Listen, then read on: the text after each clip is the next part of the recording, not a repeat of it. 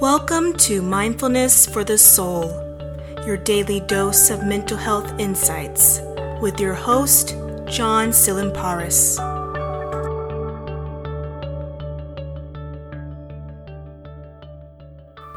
Anxiety disorders are the most common mental illness in the U.S., affecting 40 million adults. About 7% of that population, ages 18 to 54, will have a panic attack in a given year.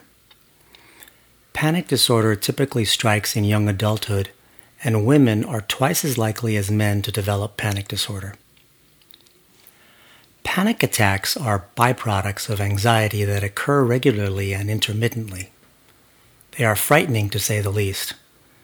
They can cause major disruptions in people's lives, and left untreated, may cause deterioration of social and occupational functioning. So, what is a panic attack?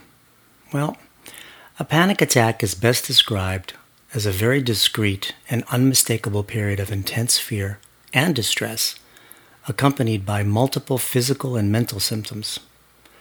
The mental symptoms, which are usually the worst part of the experience, can be paralyzing because the mind becomes severely overwhelmed with scary thoughts that can last minutes, sometimes hours, and for some people even days.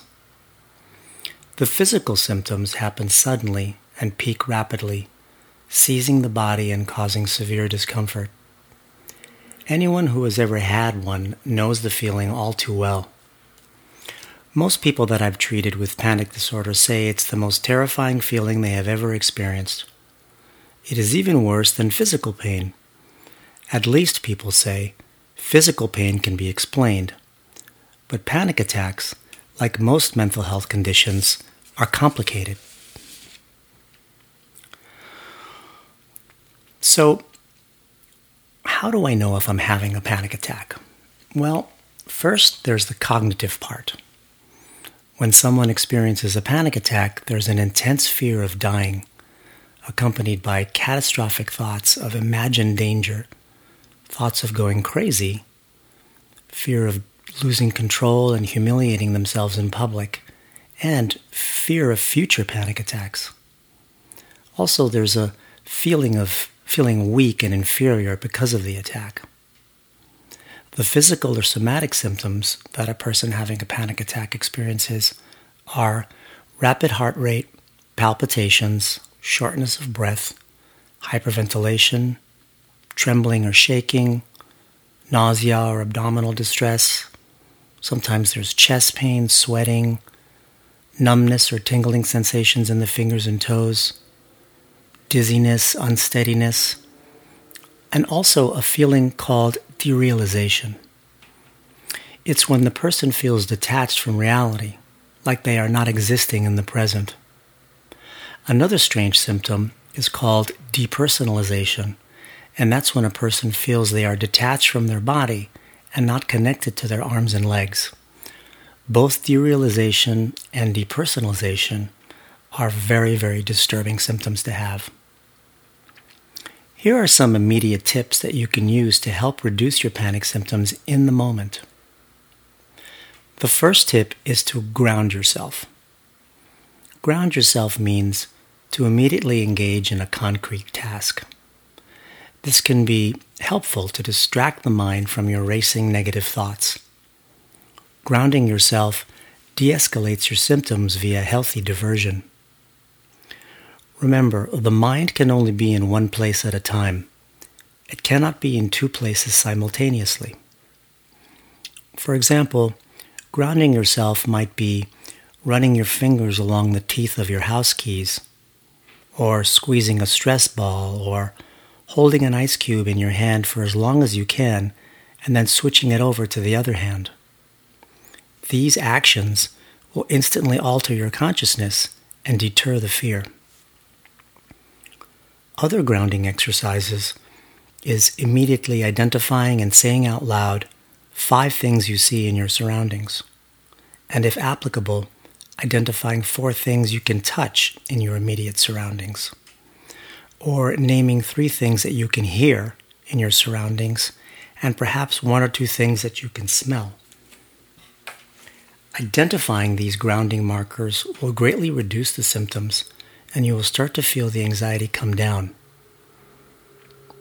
Grounding is very, very important because it gives you a sense of being connected as opposed to feeling like you're very alone and isolated with your symptoms.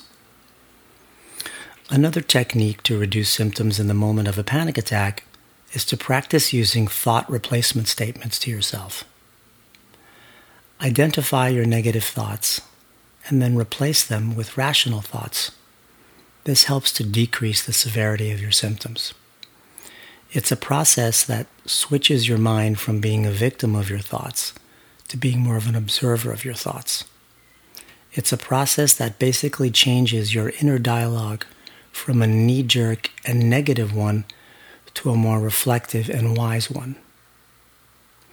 It's like opening up a discussion with your panic in the moment instead of trying to resist it or escape it. Affirmations you can repeat to yourself are, for now establishes the important suggestion that it's temporary. For now I am feeling very uncomfortable, but this is only a panic attack. You can also remind yourself that you have a well-documented, well-researched panic disorder that makes you feel this way and think this way. Remind yourself that this is a physiological reaction you are experiencing, and remind yourself that you cannot go crazy from a panic attack. You cannot go psychotic, and people do not develop paranoia or hallucinations. It is simply too much adrenaline and cortisol, which is the vital stress hormone, too much cortisol and adrenaline surging through your body because you are scared. What you are experiencing is an adaptive neurobiological function that has developed over thousands of years. I'll speak more about that a little bit later. Another tip in reducing your panic attack in the moment is to accept your symptoms. Contradictory as it sounds, it's an important and pivotal technique. We are not saying surrender to your panic and let it take over your life, but allow it to run its course. Don't try to accelerate it. The more you fight it, the harder it is to overcome. A good acceptance affirmation is, it's okay for me to feel scared right now. This is discomfort, not danger. Also, in the midst of a panic attack, don't assume that what you are thinking is actually true. Panic attacks cause catastrophic thinking and irrational thinking, which means your thoughts are most likely out of proportion to the reality of the moment. And although they sometimes say to trust your gut, with a panic attack, it isn't a good idea. That's right, I'm saying if you're having a panic attack, do not trust your gut, even though it's a very common directive that many people use to access their intuition. This is different because in that moment, your gut is reacting to panic and it is thinking irrationally. Also, don't put so much importance on your thoughts. Just because you are having a thought, any thought, does not mean you have to pay attention to it.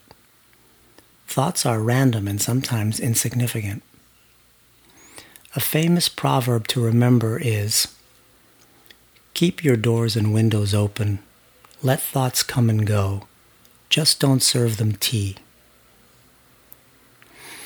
Most of us, to continue the metaphor, serve our negative thoughts more than tea. We actually cook them a 5-course meal, and then sometimes we let them move into our house and stay for an extended time. We don't want to do that. In addition, do not isolate and engage in avoidance behavior. Withdrawing from people and isolating is not a good idea. The more you keep the anxiety bottled up, unexpressed, the worse it gets. Also, staying in your home 24/7 because you are afraid of having another panic attack will shrink your world and make it smaller and smaller. Plan to engage with people at least one time per day. Meet a supportive friend or a relative for lunch. get connected with people, and stay connected. Don't isolate. Also, don't criticize yourself or put yourself down because of your panic. Pay attention to your inner dialogue, and don't call yourself weak or inferior because you are suffering from a panic attack. Don't tell yourself you should be handling this better or that a stronger person wouldn't have this problem. Anxiety disorders are legitimate conditions that must be treated. The more you see yourself as a failure because you are suffering, the worse you will feel in the long run.